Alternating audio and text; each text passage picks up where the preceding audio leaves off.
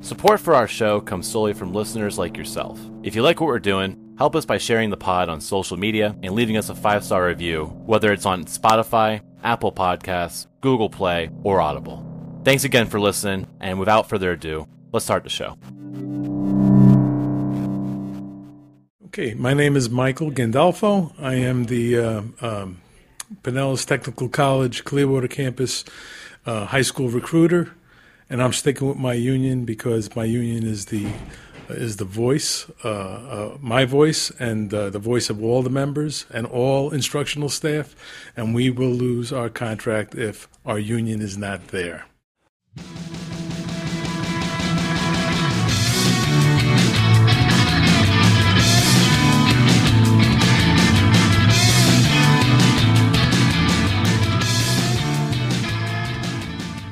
Welcome back to PCTA's Fire Podcast. As always, I am Brennan Pickett. I am your FEA Director and Fire Co-Chair. I am Philip Belcastro, Director at Large for PCTA and also Fire Co-Chair. Hi, I am Emily Greist. I am the Fire Co-Chair for HCTA, so Hillsborough Classroom Teachers Association. I also teach art and art history at Riverview High School. I am Nicole Teagarden, a Fire Co-Chair for HCTA and a second grade elementary English language arts teacher. Right on. And we're here to talk today about a couple different things that kind of face teachers as far as, and also what helps hurt the students, I think, and it's the idea of this mentality that kind of permeates our culture, which is we do it for the kids, but also how it goes into class sizes and other angry things we kind of face here as teachers. But I kind of want to start with our first talking points today, which is, what is this do it for the kids mentality, and why is it a harmful way for teachers to approach their profession? So, do it for the kids is an especially toxic way of training, I would say primarily elementary school teachers. It's a teaching strategy that they start right off the bat in college for elementary. They kind of like love bomb teachers and expect them to feel so good about themselves that they just want to keep giving their all. And it trains you very early on to not set any boundaries for your personal life and your professional life. And when you start off your career that way, you expect to continue that for the rest of your career. And like 2, 3, 4 months into it, you're like, yeah, I can do this. And then you can't. I feel like my first year of teaching very much resembles this, where I was staying till 5 o'clock in the afternoon. Mind every you, day. At my school, we get out at 1:50, right? So I was staying until 5, grading papers. I do this to this day, actually. I get to school wicked early to grade papers. You do. I do teach English. It makes all of us look bad. You should stop. It also just drives me nuts. But I do it for the kids, right? I do it for the kids. Well, it's not just we do it for the kids, because if we don't do it, nobody else will. And I've said this on the podcast before, is like, one of my best friends is an ER nurse. He doesn't have to go out and buy his own gloves. He doesn't have to come in on his day off and prep his workstations. He comes in, he does his job, takes off his gloves and goes home. Like, we're one of the only professions that it literally just doesn't function unless you do a ton of off-the-clock stuff. This is a bad mentality? Yes Always? and no. You have to find the things that you're really passionate about and the things that are meaningful to your day-to-day life, and like focus your extra energy there. Like the stuff that you have to do versus the stuff that you want to do. Like, is this part of my job, or is this just to like make my classroom look cute? Do I need to put all of my worksheets in this cute font? Or can I save, 5 minutes here and there with formatting and just print it out, even if it is in Comic Sans? Oh no, I have to leave. Goodbye, everybody. My poor wife is a victim of this, I believe, because I am too. She's very much of making her classroom very cute and pretty. And I feel that in my soul. Does she use Comic Sans? No, that's me. I'm the Comic Sans guy. Absolutely not. Yeah, that's just offensive. I just troll my kids all the time. Do you put it in Papyrus, the Avatar font? The stock Microsoft font that Avatar uses? What I keep hearing from this conversation, though, is basically we want to do it for the kids. We want to make sure that these kids have what they need, but why can't the districts just pay us to do this kind of stuff or give us the ways to do it? Because they know we're going to do it either way. Because we're suck-ups, we're pushovers. Yeah, I mean, that's, as you said, at colleges, that's how they're teaching it, right? How many hours you putting in extra. I know for an art teacher, I put in so many extra hours putting kids into shows, writing them up for competitions, then going to those openings and all that stuff. And even as someone that's aware of how harmful that phrase can be, sometimes the other art teacher are like, oh, they didn't show up to the gallery opening.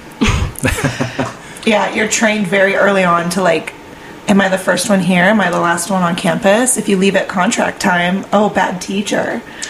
I think a lot about my particular class. I teach AP Language and Composition. So the final exam they have to pass in order to get the college credit is there are 3 essays and a multiple choice test. So I have to teach them how to write these 3 essays. The problem is I have to find the time to actually review these essays and tell them if they're doing them right or wrong. So what happens is, and this is why I get to school every day at 6 a.m. I do this. I do this every single day. I grade about 10 essays in the morning every single day because I'll assign something, and I have to do about 3 essays a quarter because there are 3 different types of essays. And I do it just so if they do pass, the magical way they pass, and I get $50 for an AP credit. So I do the math. I think I make about $3 extra or something. So I'm bad at math too, but it's not a whole lot of money. And I still do it. I don't know why I can't stop. I don't know. I don't know either. It's for the kids. It's for the kids.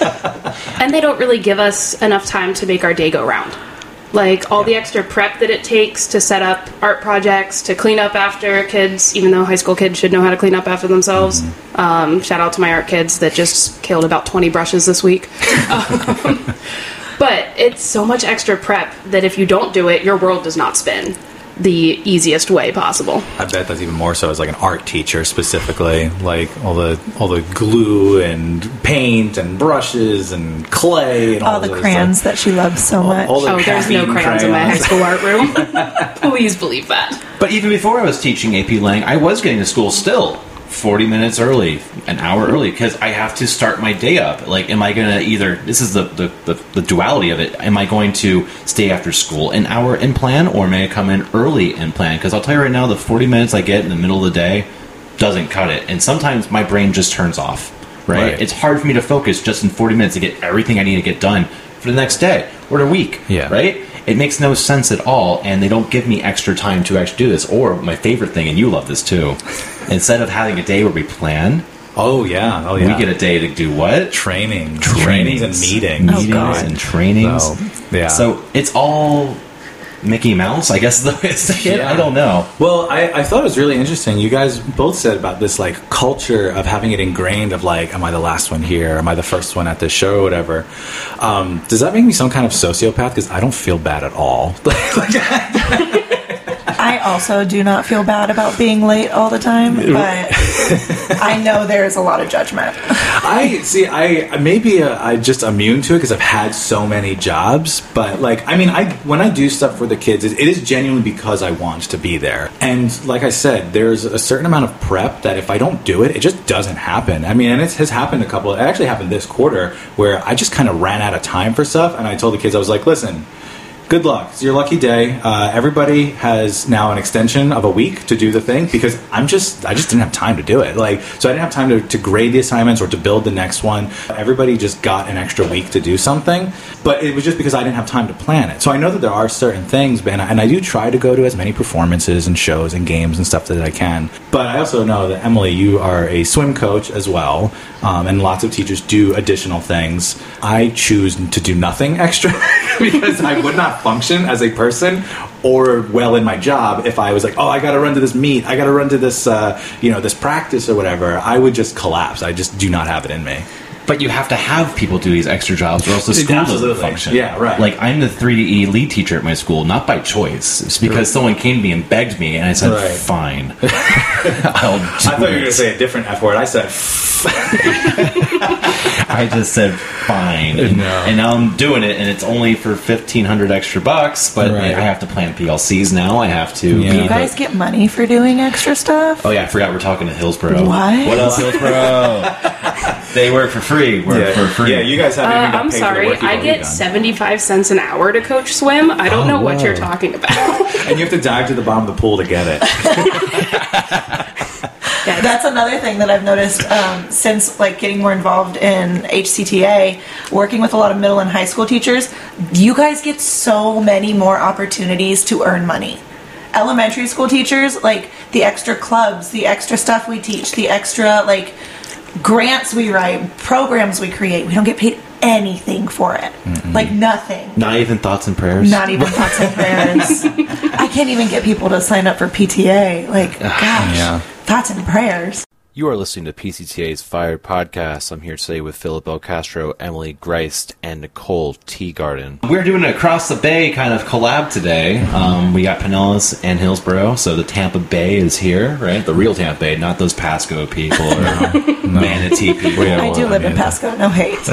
Oh, full hate for Pasco. My wife teaches there. All Pasco, hate. if you're listening, thank you. Yeah. Emily, if you're listening, I hate your district. My wife, Emily. Other Emily who's here right now, are you listening? No. I wouldn't.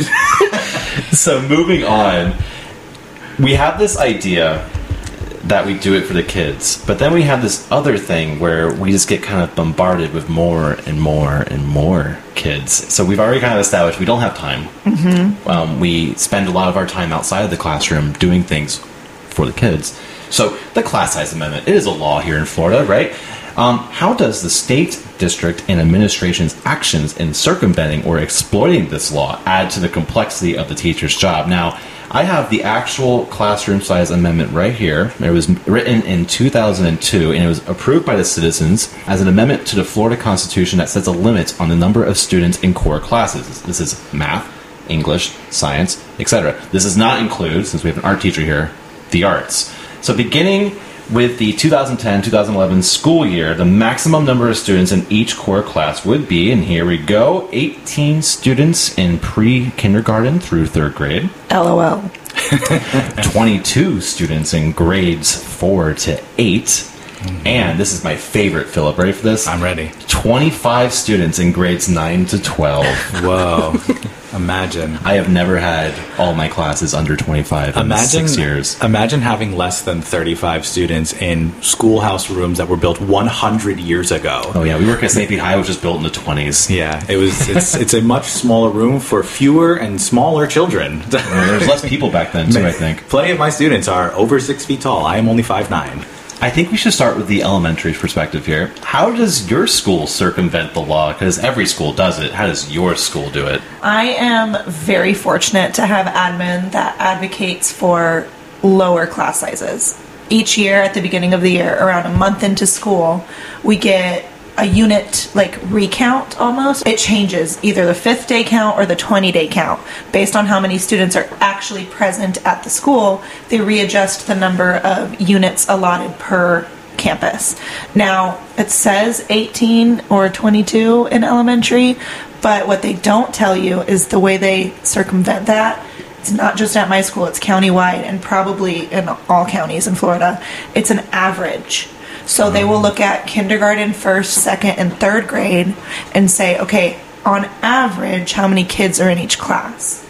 Kindergarten could be sitting at like 12 kids per class, but if 1st grade is at 23 kids per class, that's still about an average of 18. They do the So same it thing in looks high fine. school. They do the same thing in high school, especially with English classes. So they'll have maybe English 3. Well, back when we had English 3, they would fill that up with 30 or so kids. But then, English 1, you would have a class of maybe 18, a class of 15 in English 1, right? But English 3 would be skyrocketing out there, right? I think it's really interesting to talk about how we're not even core teachers anymore, according to the law, because I teach AP, Philip teaches ACE. So because of this, and by the way, these kids need these credits to graduate with English credits, right? Because we only offer these courses anymore. We don't offer English 3 or 4 in my school anymore.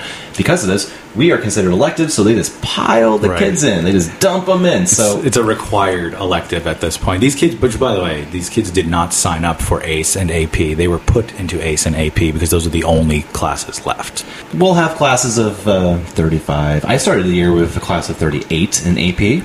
I don't have that many desks in my room, nor is my room big enough For that many desks. For that many desks. One of my old tactics was to have folding chairs and to say, here you go, here's your folding chair, bud. Yeah. Call your parents. What is it like in the art classrooms? So I do have a bigger classroom than most people on campus because you kind of need some space to do art. But I have these tables that fit 4 students a table. I have, I think, 36 seats in my room this year. When I started, my biggest class was 45. Oh my gosh. And I was just going down to guidance every day, and I was like, hey, I don't got desks. Where am I supposed to put these children? At one point, I was told that they can draw on the floor, and then I got real mad. Yeah. Brought that up at a school board meeting. Oh Like, my this is God. not okay. And then I got a wonderful talking to my principal afterwards. He's like, yeah, we could fit more desks in here if we tried. And I was like, no, I cannot have... I think at that point I had 215 kids on my roster because every single one of my classes is either 35 or 36 kids right now. Yikes. There was a teacher at a school board meeting a few months ago that spoke about that situation, that with that many desks and that many students in their room, with the mandated, like, lockdown drills and, like, blind corner drills, Right. you can't even fit the kids, Right. like, in their safety spots. Like, what are you supposed to do? You've put us in this situation where we have to have this many kids to accommodate the entire, school roster, but then are we still able to keep this many kids safe? Like, there's not Right. sufficient space.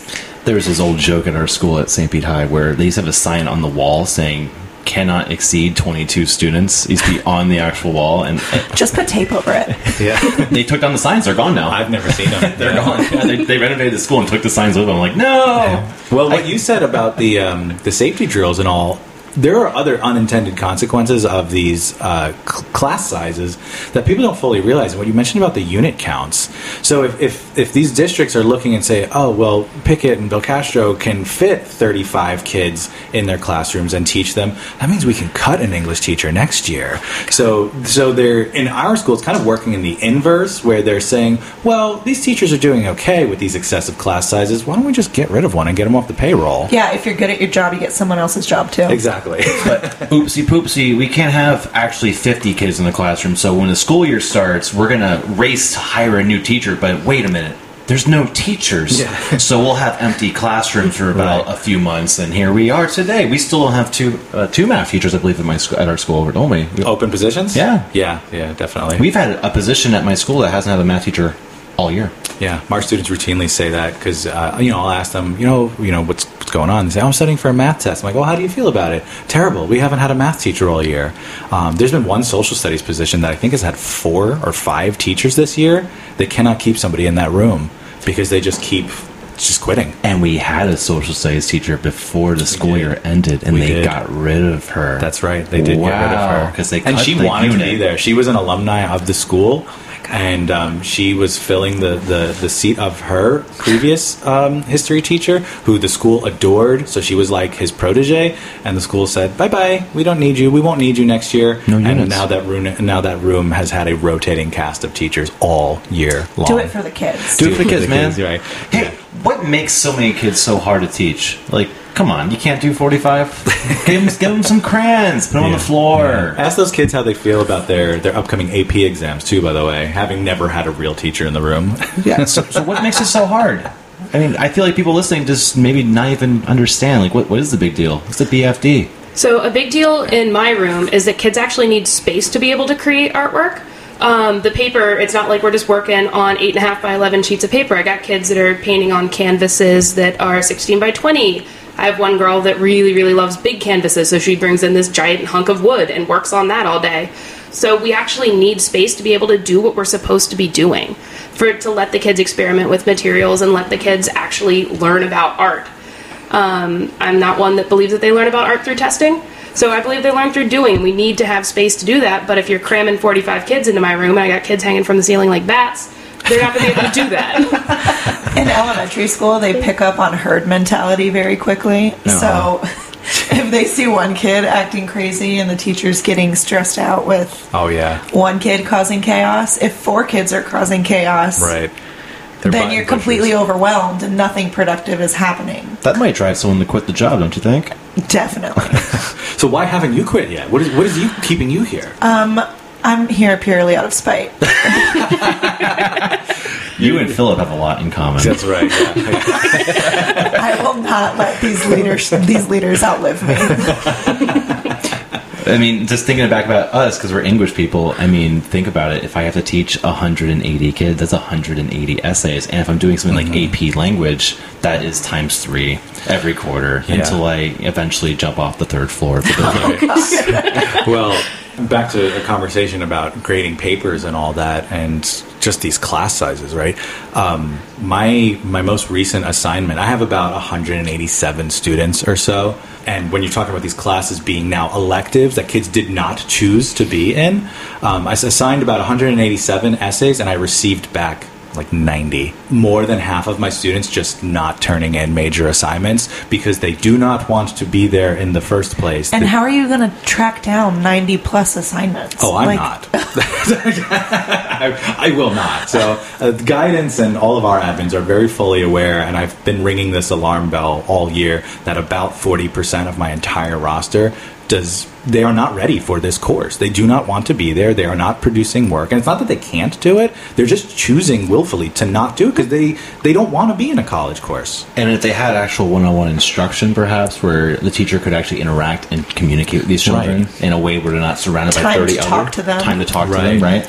Maybe these kids could be college ready. Maybe. And we have the same issue in like arts electives. I've got so many kids in my 2D Studio Art 1 and my photography class that were like, I never signed up for this. They were just kind of dumped into my classes. I actually did have someone refer to the arts classes as a dumping ground one time to my face. It's a common term. Yeah, to my face, where I'm like, listen. That was an admin that said that? Guidance counselor. Nice. She was like, oh, you know, the arts are just a dumping ground. And it was like, I'm going to step away before I get real mean. Yeah. But I'll show you the dumping ground out in the Jersey Pinelands. Right? Back in the Pineys. Yeah. The Pine Barrens. That's a real dumping ground you're about to find out about. You're listening to PCTA's Fire Podcast. I'm Brendan Pickett here with my friends Philip, Emily, and Nicole. We're talking now, and we're going to channel this into, well, we're angry, it sounds like. Of course, we're laughing and having a good old time, but there is an appropriate call to action here for all of our union members, statewide, national. What are the physical and mental consequences of the frustration and stress that results from the lack of action by the state, such as large class sizes, of course, and how can unions such as HCTA, PCTA use this to channel productive organizing techniques? So, Nicole and Emily, you guys were kind of telling me about this speaker you heard of at a fire meeting. Can you elaborate? Yeah, so last weekend we went to a conference called Winter Leadership, and it was a statewide conference. This one was for the southern region of Florida. We took this really cool course called The Righteous Power of Anger. So it was an organizer from NEA, I believe, who works with the south of the country. So the deep south, right to work state. So he's very familiar with how to organize and get people fired up in the situations that we're in. Like, we know we don't have to be part of the union, but we also know everybody's angry about something. So the organizing technique that he started the whole training with was asking, what are you angry about? Elementary school teachers get this reputation of being so nice, and we're so friendly, and we're so cute and cuddly. Miss Frizzle. Yeah, but we're actually angry. Like, silent rage. So, like, finding that, when you ask someone that, you really learn about someone's passion, and you can channel that anger into a productive means to an end. Like, find what they want to fight for and help them find a pathway with the union, with us, to work towards making things better for ourselves and for the kids. Do it for the kids and for other teachers too. Like, we know this job isn't sustainable as is, so using that anger to find a better pathway, it was a really cool way to look at it. And I think you told me that Foghorn Leghorn came in and gave a speech to you guys. This man, this cute little old man, white hair, deep southern accent, talking about his Baptist church. Oh my gosh. And talking about, like, the history of anger and, like, how the definition of the word anger has evolved, and how a profession, like, primarily taught by women, we are taught that being angry is ugly. Like, being you suppress that. And when you suppress that, there's like so many impacts on your physical health, your mental well-being, like your whole life.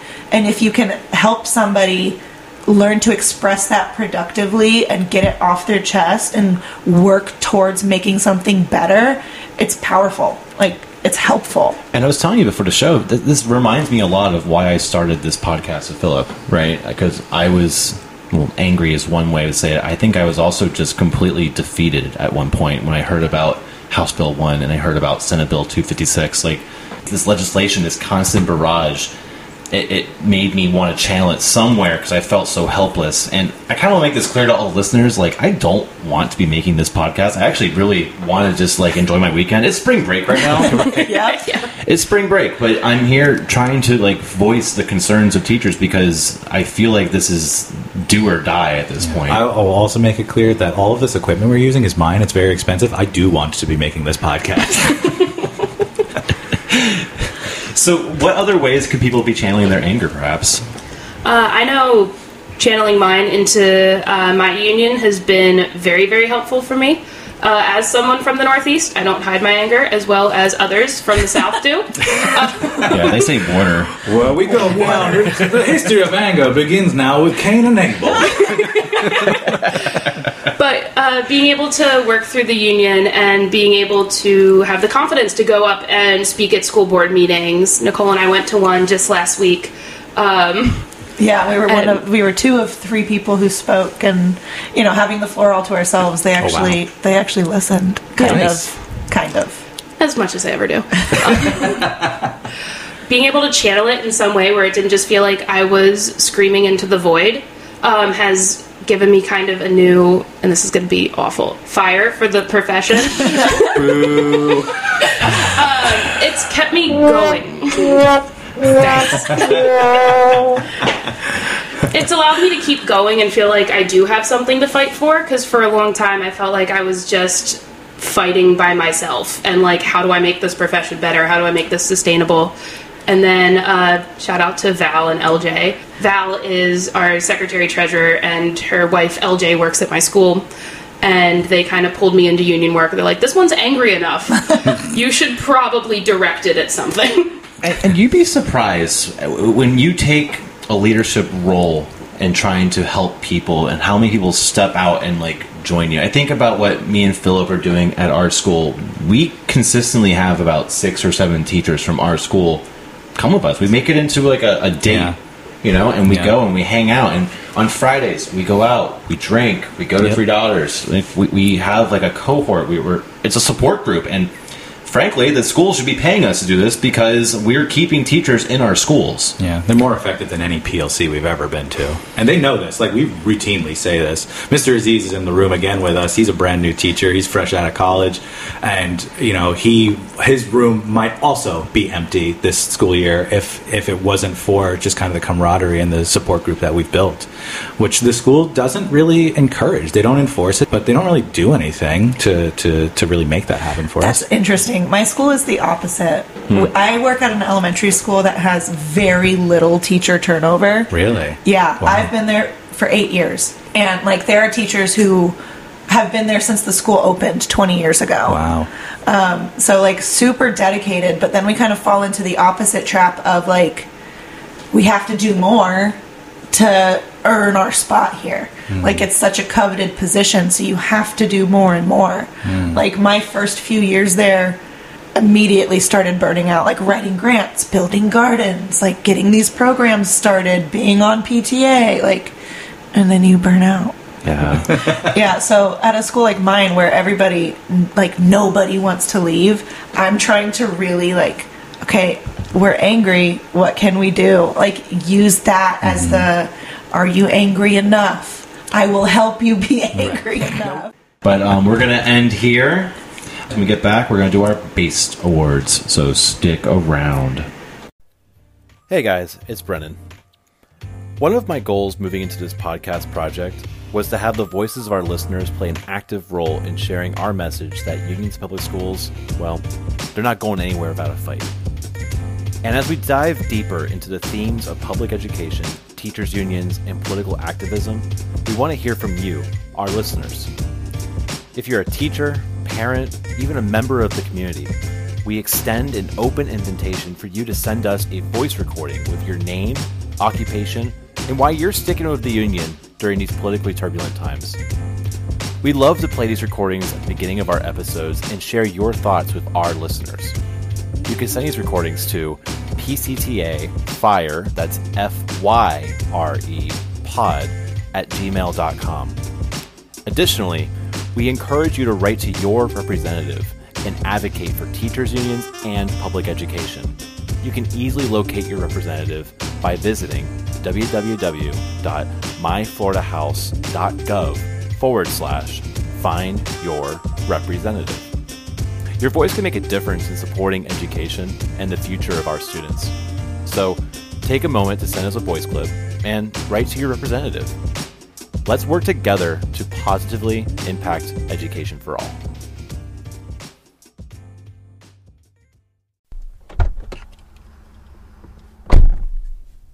Hello there. If you support the podcast, you can now donate directly to us from the link in the description. You can donate 99 cents, $4.99, or $9.99 monthly.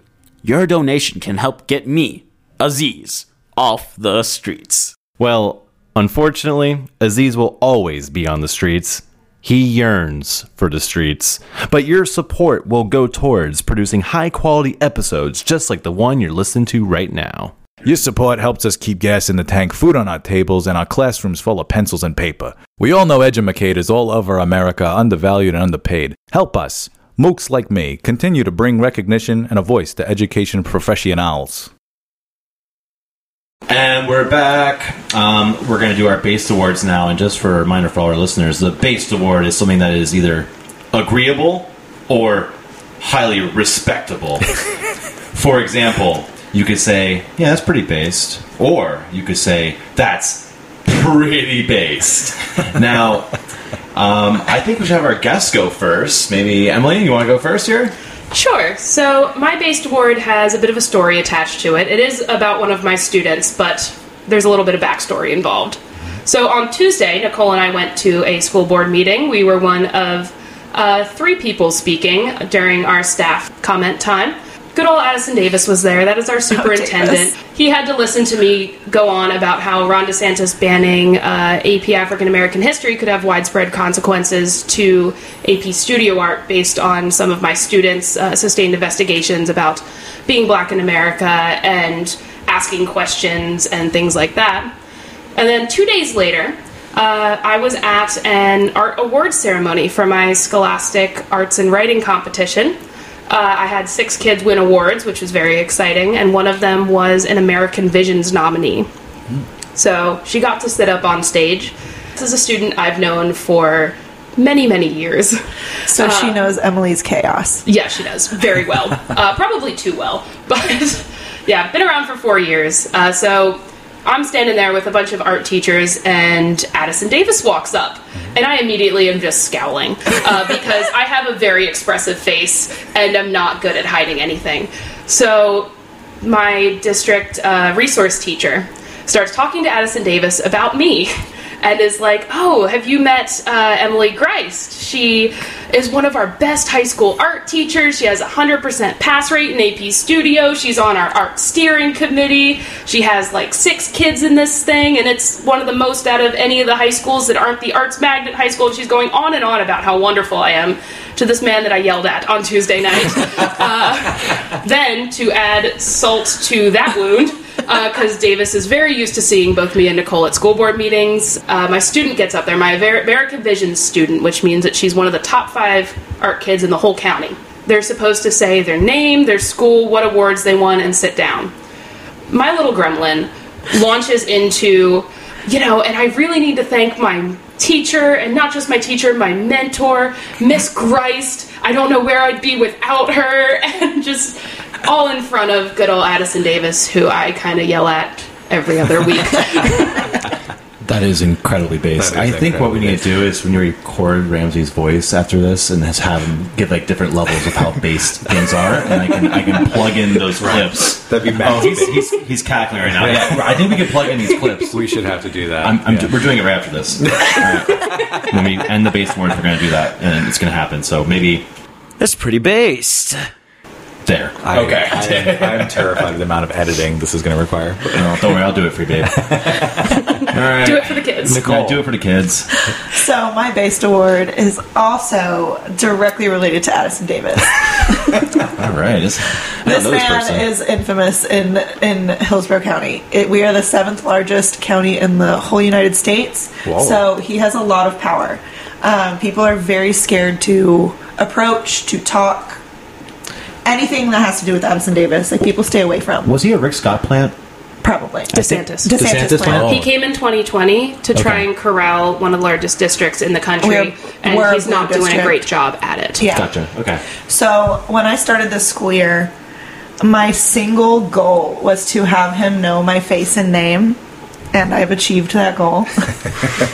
So I've been to a ton of school board meetings where we yell at, whatever, respectfully yell, not actually yell.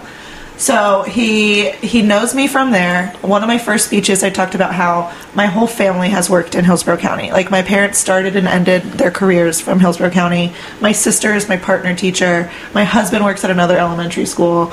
Our children are going to be in Hillsborough County. And my goal was to not let him scare me or like outlast me. And going to so many school board meetings, he obviously started recognizing me because I'm loud. Yeah. But then also like they're redoing boundaries for elementary schools, going to those meetings and telling him all the problems that's creating, saving my school from the boundary analysis chaos. That was a big thing. And then after this last school board meeting we went to, I emailed him on Wednesday. Hey Mr. Davis, I can't wait to be on your superintendent teacher action committee next year. I'm looking forward to that application. I want to be there. Extremely based. You get cringe if we keep saying that. All right. We've lost the Zoomer crowd. I'm going to do mine. So my base award is something that happened at school that we did for the kids. It was, I'm part of this 3DE thing, and it's new, and I've been dealing with the same kids. They've been in cohort for 3 years, now they're juniors, and I've taught some of these kids for 3 years straight, so, some of these people are my sons and daughters at this point, I feel like.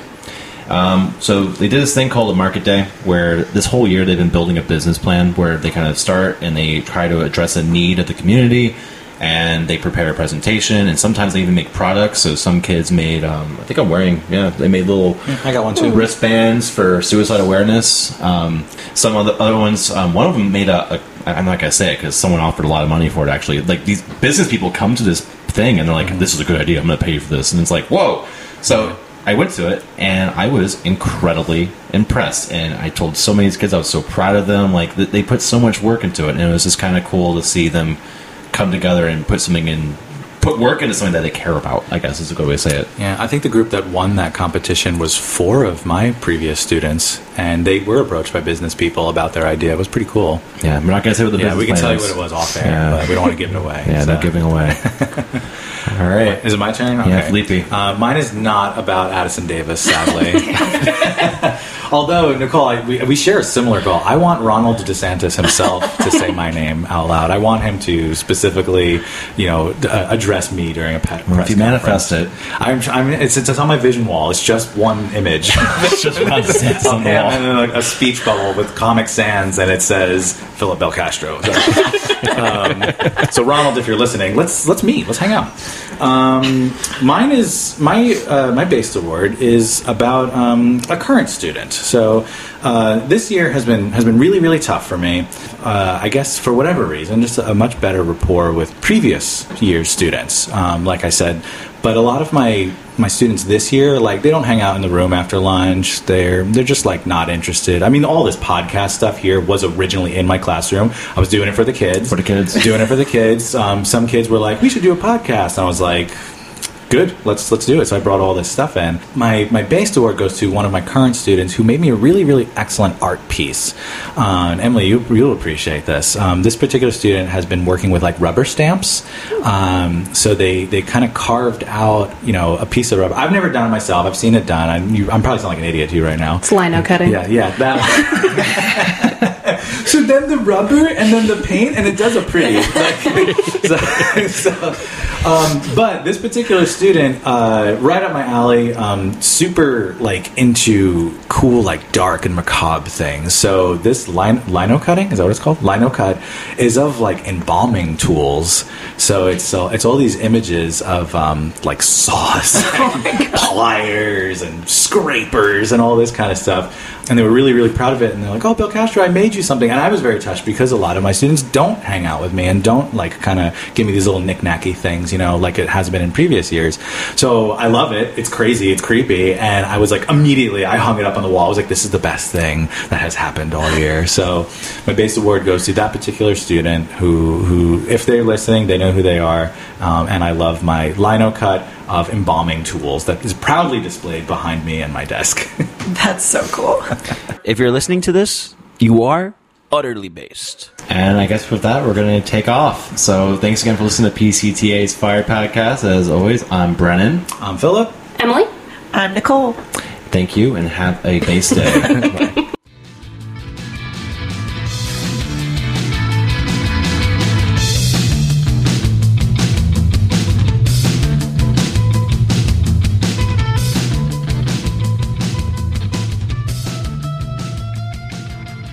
Hey everyone. We would like to remind our listeners about important school board meetings taking place on March 21st and April 11th at 10 a.m., as well as a 5 p.m. meeting on April 25th. Remember, it's vital for teachers, parents, and community members to attend these meetings and advocate for public education. Your voice and presence can play a significant role in shaping the future of education and improving the lives of students in our community. We want to give a special thank you to Philip Belcastro for providing our theme music, and Artifact for adding some great tracks into our intermissions. If you haven't already, be sure to check out Artifact's music at artifactjoints.bandcamp.com. We also want to express our gratitude to Radio St. Pete for airing our podcast, Jamie Beck, Brian Balton, Carla Correa, and Nancy Filardi, as well as all of our supporters in the education community. Your support and dedication has been instrumental into getting the word out and reaching new listeners. Well, that's all for today. I'm Brennan Pickett. You guys have a great day.